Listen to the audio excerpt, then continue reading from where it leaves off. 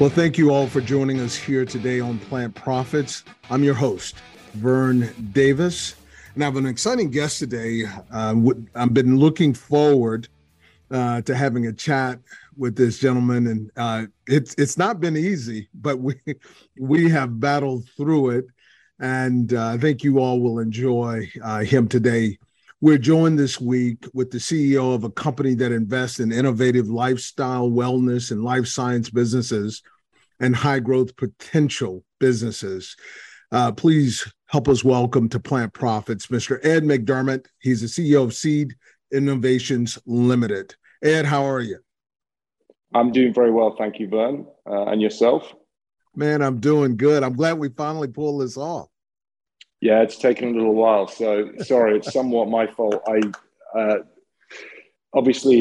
sure it's a global thing, but during this month, normally everyone's taking time off, but for some reason, this has been a really busy sort of July, August. So yeah, it's been kind of crazy. Yeah. Yeah. And I actually think even for the back that I had to change because I had some scheduling issues also. So, well, we're here today, and it's awesome that we're here today.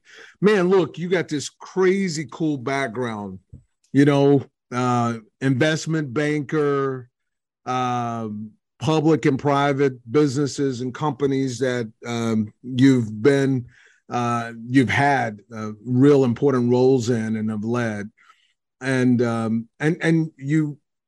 too long ago.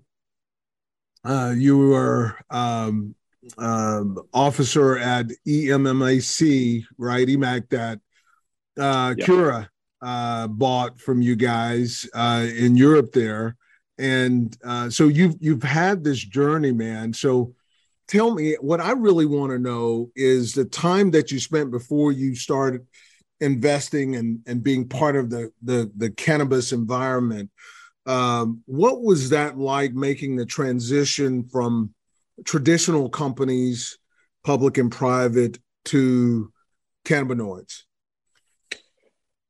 Thanks, Ben. That's a really kind introduction, and I really appreciate that. The reality in life is I've been just seriously fortunate.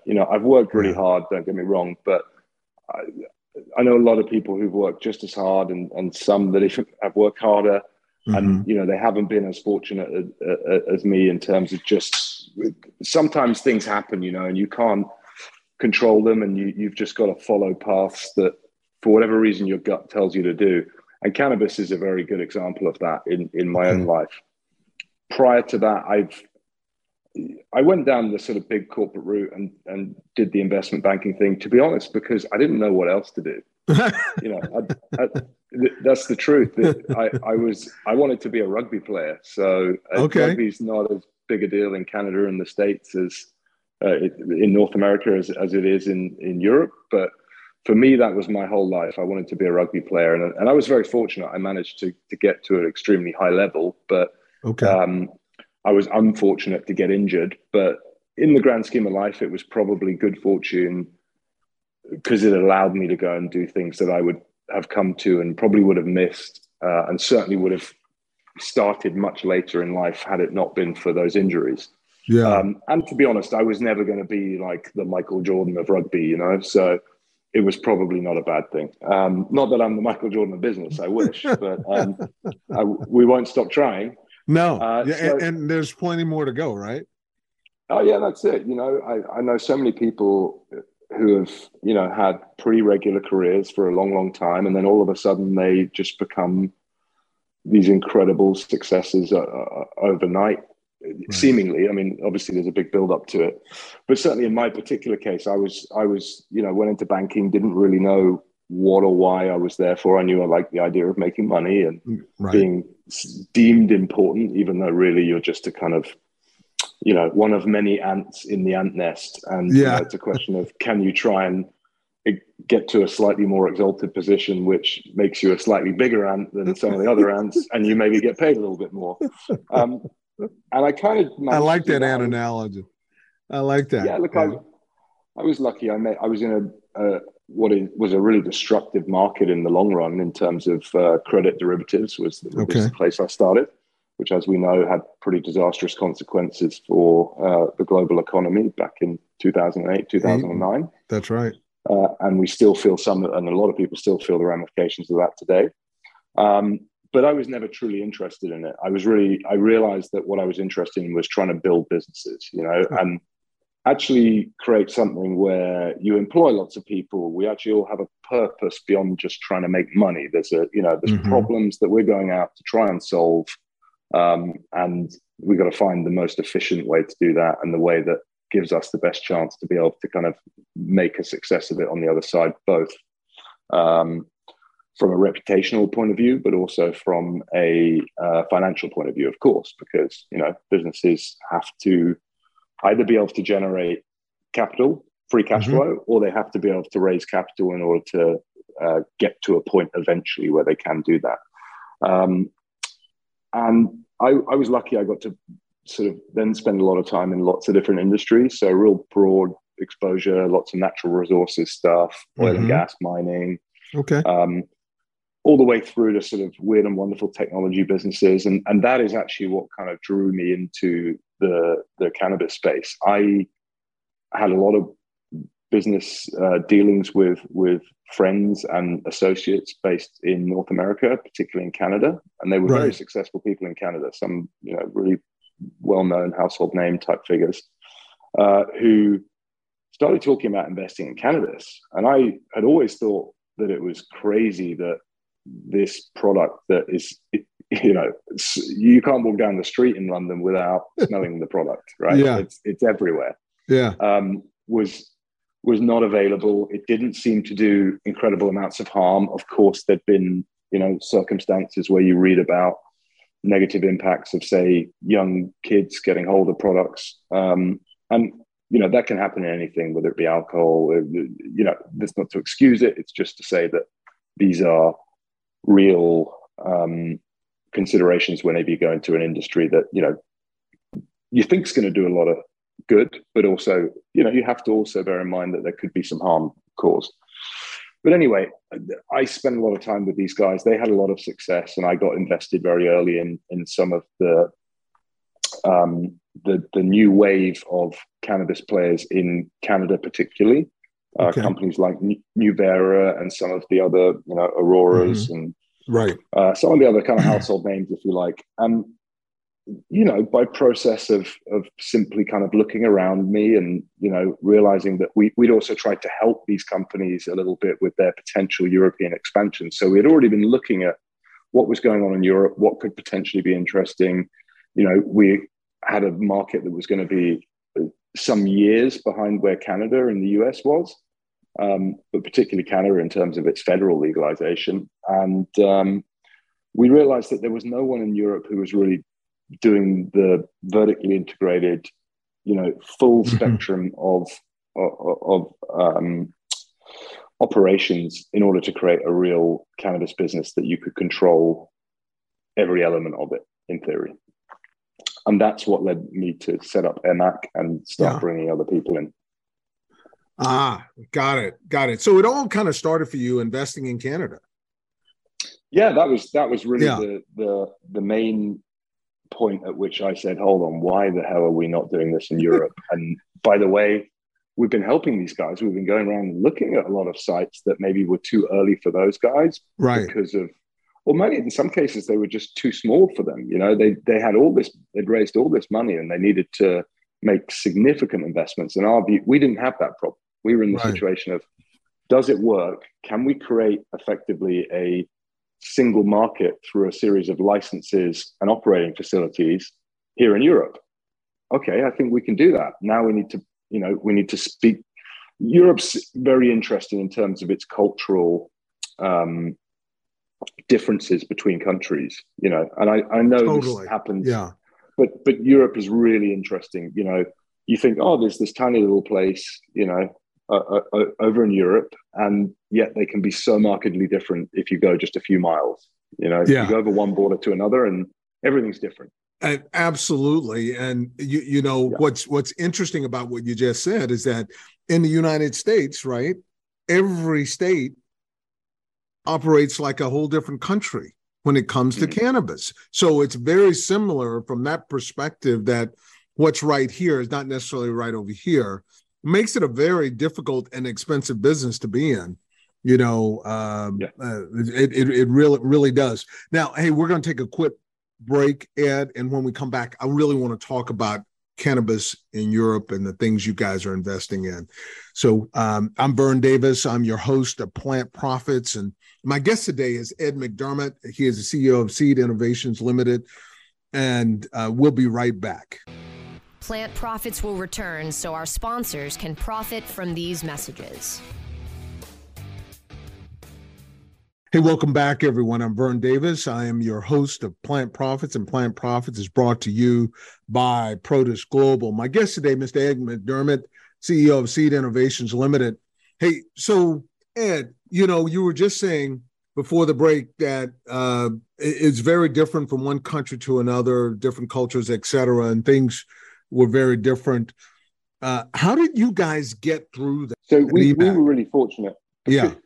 Essentially, because we'd operated in other spaces previously, such as the gaming industry, which actually has a lot of parallels with the way that cannabis came to fruition in terms of legal markets and new regulation. And we'd worked with people in Germany, we'd worked with people in Portugal, we'd worked with people in Spain. So we had a very good starting point in terms of being able to go after individuals, men and women who we've worked with in the past, who really understood, local, think global, but be local.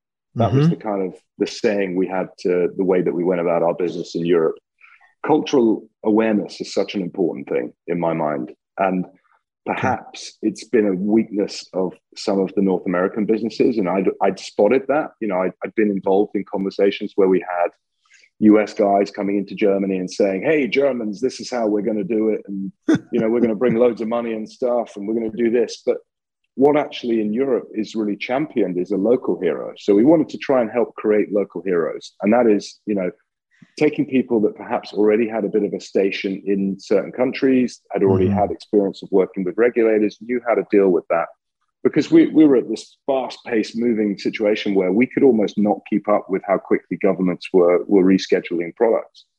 And, we always wished we had more time ahead of these changes, but the key was to get the right kind of personnel on board. And I always think in any business that if you're one of the business leaders, you want to kind of try and make yourself redundant as quickly as possible. Ultimately, if you create such a strong team and people who are skilled at what they do, and they like working there, and they're incentivized to be there, and everyone works hard and collectively, you can get into a position where you're like, oh God, actually these guys do it way better than I do. But that's a great thing. I really that is enjoy awesome. That. Some people don't like that. I love it. I think it means we've done a good job. We've brought the right people in, and we're going to give our business the best chance of success. That is such a great point. That is servant leadership, man, is bringing people through. So what are some of the challenges did you have in bringing talent to EMMAC during the early days when you were taking people, I'm sure, from traditional industries like you came from, and you're bringing them to this new idea, new concept of legal cannabis? Tell me about that. Yeah, I think you have different generations, as you do in every territory. But, in the UK, we had sort of, when I explained to my mum what I was going to do, she was a bit like, oh, I'm not sure about that. I don't like that idea. Drugs, bad people, crime, that was the immediate, exactly what came back. And funny enough, one of my colleagues, just as an anecdotal story, he told his mum what he was going to do. And his mum went, I think I'll tell people that you're working in pharmaceutical industry. I'm not going to say cannabis. And anyway, about 6 months later, she'd obviously read up a lot on this and got a much better understanding. And not only was she kind of proud of what he was doing, right? She actually wanted to try products for some of the ailments that she had. Mom came a long way in a short period of time. Long way in a fairly short period of time. And that happened with a lot of people. And my mother, similarly, my dad thought it was pretty cool. He said, look, I totally get it. Makes sense. And we had lots of employees who came from all different spectrums in terms of how they felt about the Right. product itself and the ramifications. But I think everyone largely who came on board made themselves comfortable with the idea that not only this could remain as a medical product, but it could also become an adult use product at some point. And I think everyone, you have to become comfortable with that idea if you're going to go into this space, because, you know, anyone needs to just look at what's happened historically in Canada and what is still ongoing in the US with regards to rescheduling of this product. And it's going to keep happening across the world, I believe. And, you know, we're still at a really embryonic stage of this market, i.e. a previously prohibitionist product that's become legal. It's inevitable that it's early. Absolutely. I'm fascinated by the people part of it, though.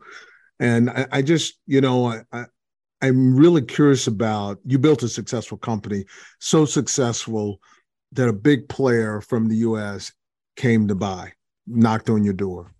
And people are so important to that.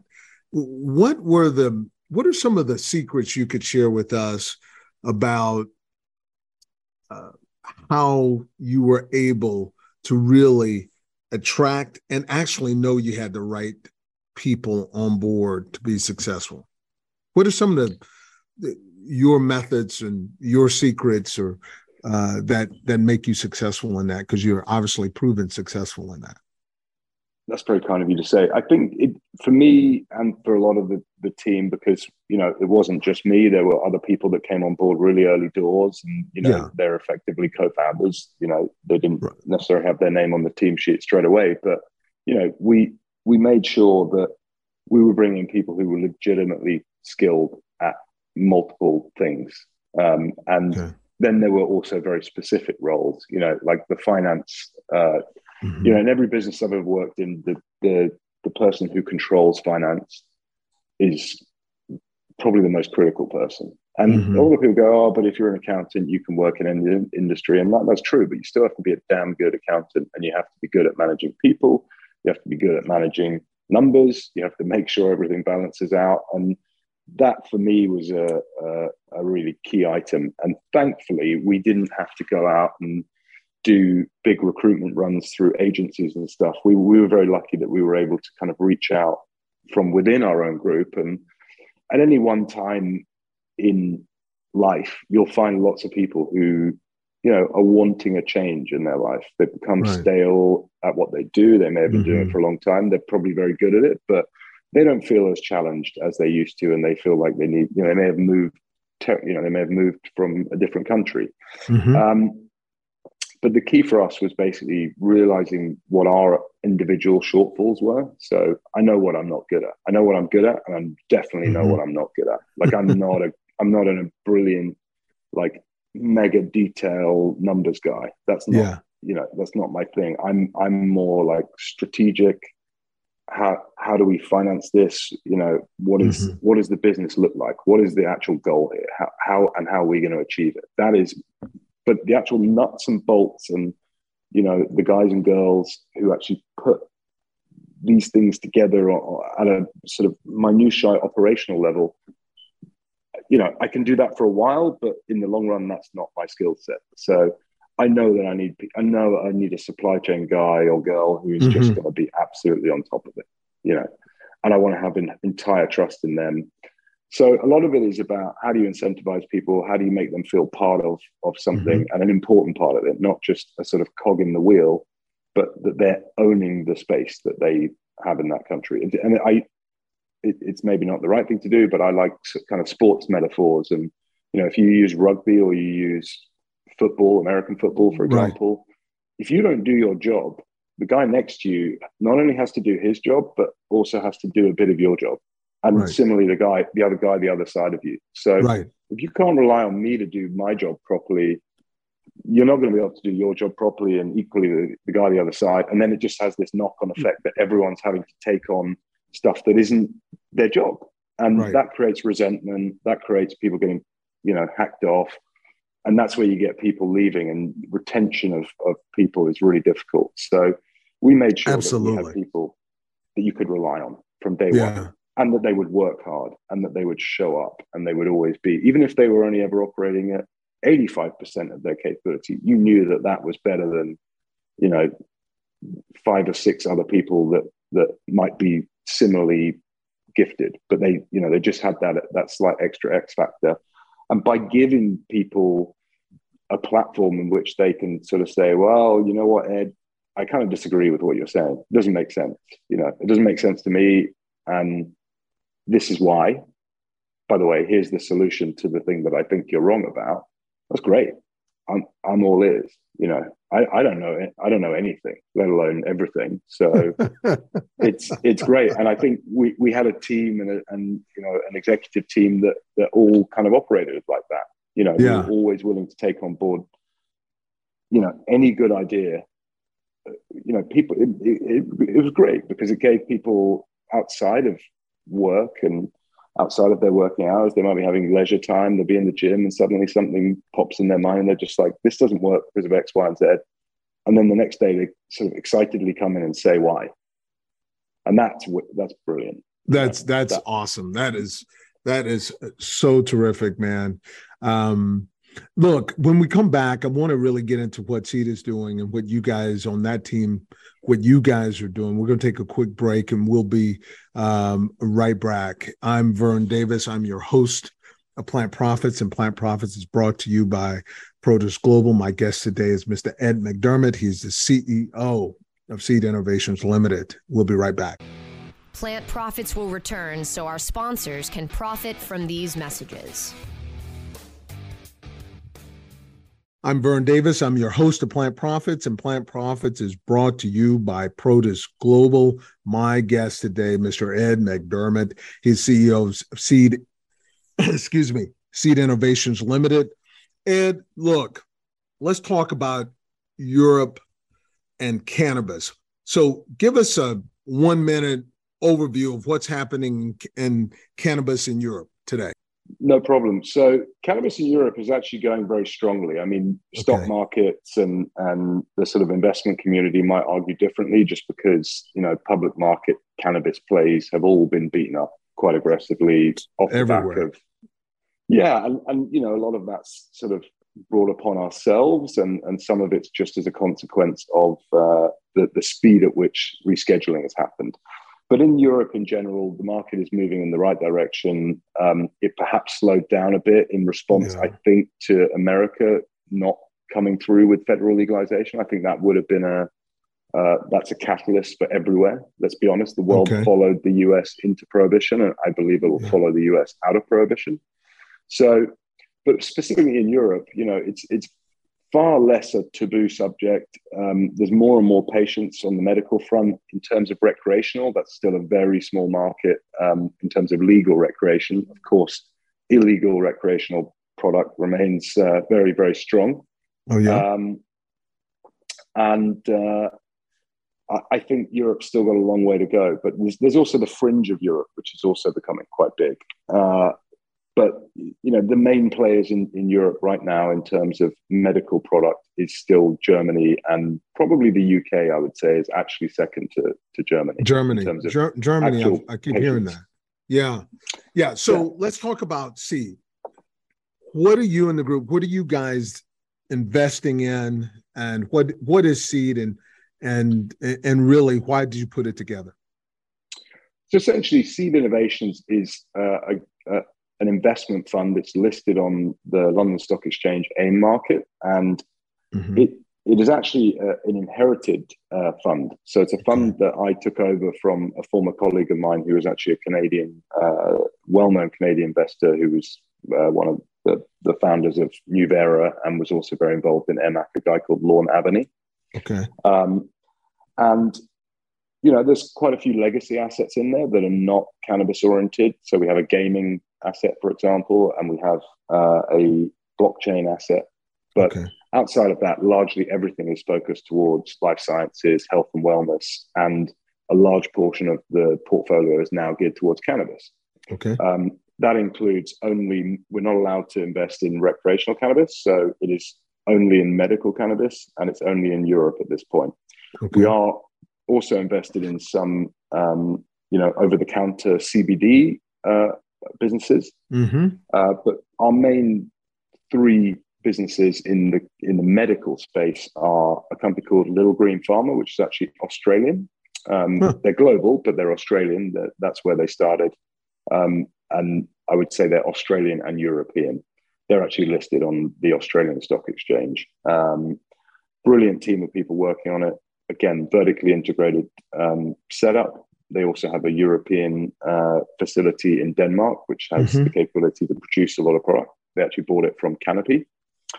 Then we have another company called Urox, which is a German business, so local German manufacturing and very specifically focused on the German market at this point in time. Again, brilliant team, a lot of like ex-McKinsey guys, but also lots of people who have been in pharmaceutical businesses, non-cannabis. But yeah, as I said, Europe quite likes a local champion. So Urox has become quite an interesting business in terms of the relationships that they have and their ability to manufacture products locally. We also have invested in a company called Northern Leaf, which is Channel Islands, which is these little kind of tax haven islands not far from the UK. Okay. They're specifically in a territory called Jersey, and they're one of the first UK Home Office licensed growers in this territory.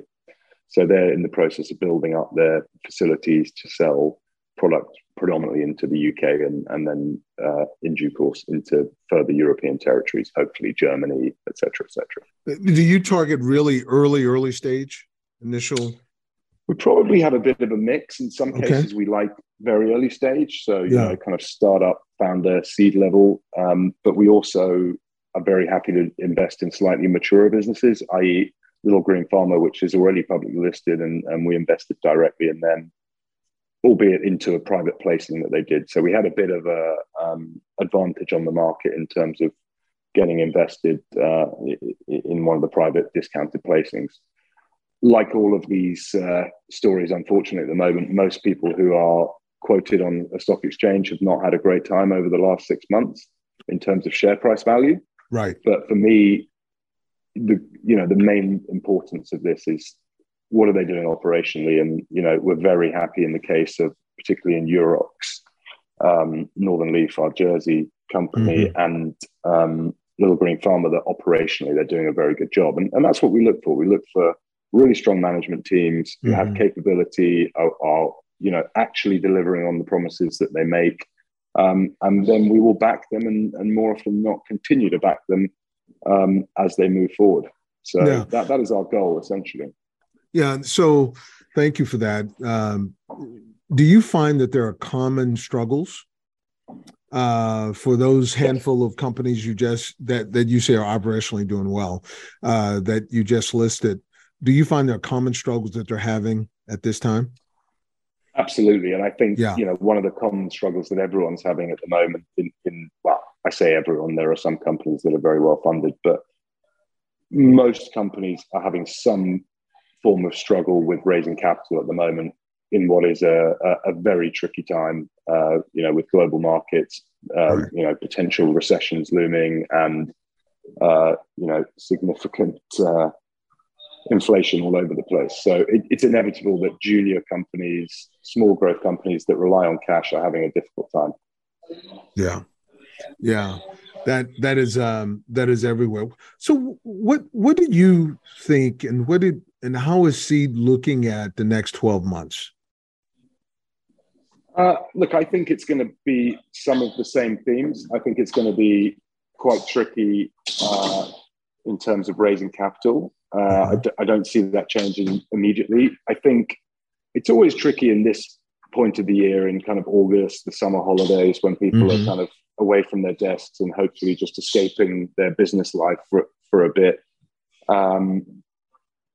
But I think a lot of it depends on, how much further the supply chain issues, not to do with cannabis, but in other walks of life, in everything, in fact,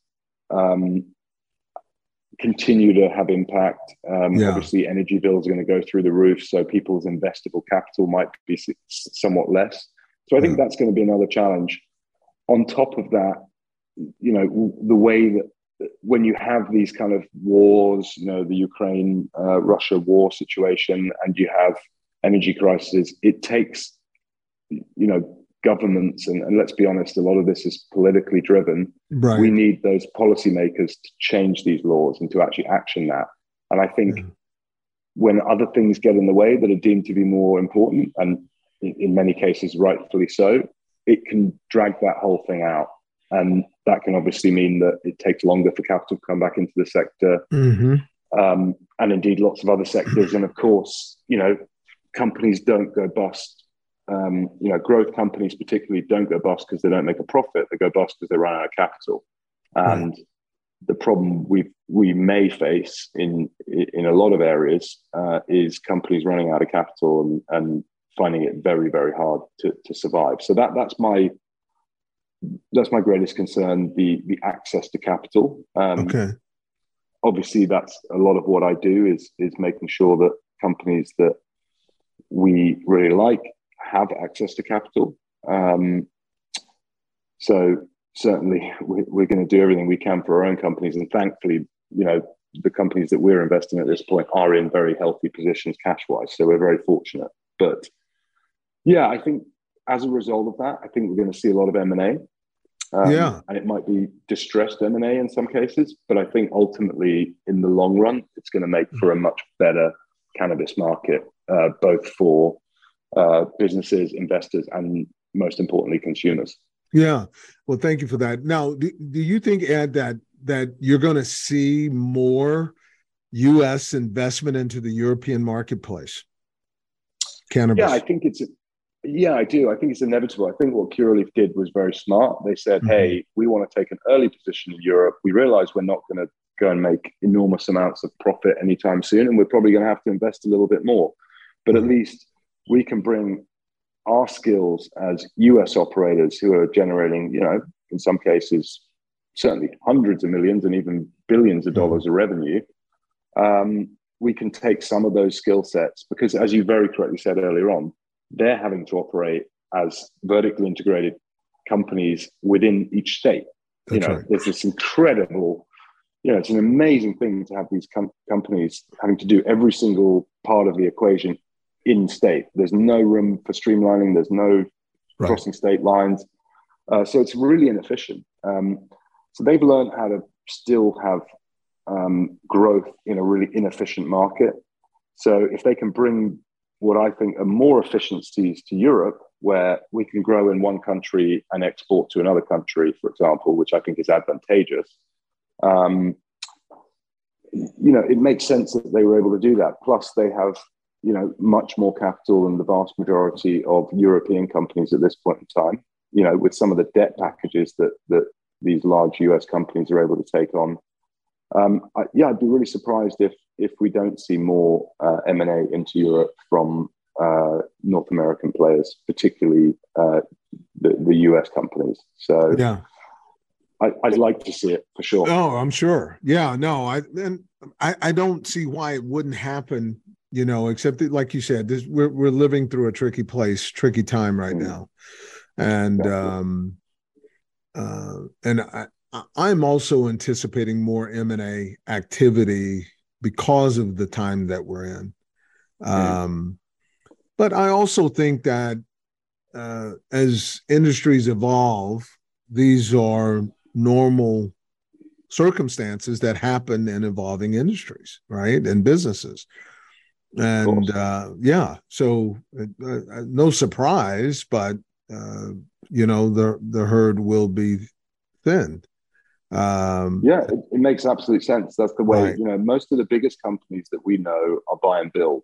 You know, let's be honest, very few companies organically get to a megadom status. So, for example, your Amazons, your Googles, you know, a lot of their scale is through acquisition, and it makes sense.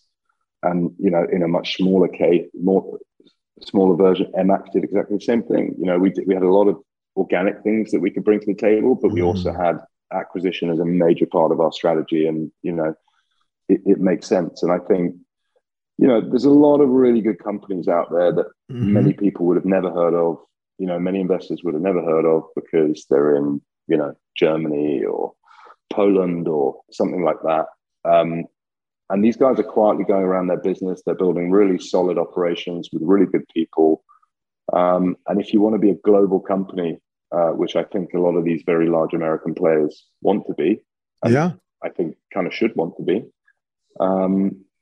it makes sense that they would become the dominant players globally through the scale that they already possess. And I think, Curaleaf has done a really good job of that. It's very tough with, shareholders always wanting what they specifically want. And of course, they want America to be the number one focus. And I believe it is, but it doesn't mean you can't, you've got to keep an eye on what's out there, what else is out there, because at some point, those same shareholders who want you to be in America will also want you to be a global company. It's tempting. You're right. Exactly. And that'll turn very quickly. And, if you can get there, if you can afford to get there early, you continue to lower the cost of existence. And so it makes a lot of sense, man. I tell you what, Ed, it's great having you today on the show. My guest today on Plant Profits was Mr. Ed McDermott, CEO of Seed Innovations Limited. And Ed, man, keep on keeping on, and I know you will. And do you get over to the U.S.? Yeah, absolutely. Do you get over to the U.S.? Yeah. We tried to. I mean, with the whole pandemic situation, it's been much tougher to get to the US. I haven't actually been to the US now for nearly 3 years, which is the longest in a long while. But I'm definitely looking forward to. I'm hoping that I'm actually expecting another child soon, so it's a difficult time to be traveling. But I'm certainly hoping that 2023 sees a lot more US trips because I definitely think there's a lot to be excited about there. Well, I'm sure it will, man. I'm sure it will. Thank you for joining us here on Plant Profits. And look for all our episodes, all of you, of Plant Profits, starting with cannabisradio.com. It's a great place to go. They're our partner in crime here. And give us a 5-star rating, please, and positive reviews on Apple, Spotify, wherever you get your podcast. Look for Plant Profits and iHeartRadio, Amazon Music, everywhere. We are there.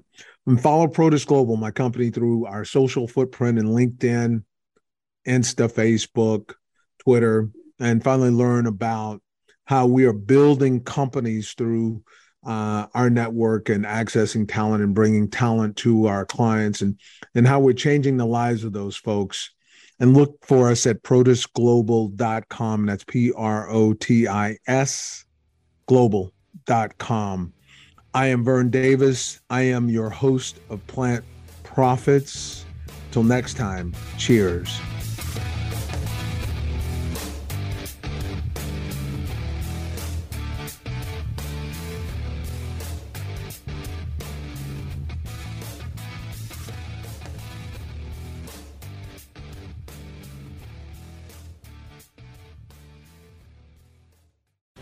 The opinions expressed on this CannabisRadio.com program are those of the guests and hosts and do not necessarily reflect those of the staff and management of CannabisRadio.com. Any rebroadcast, republication, or retransmission of this program without proper consent is prohibited.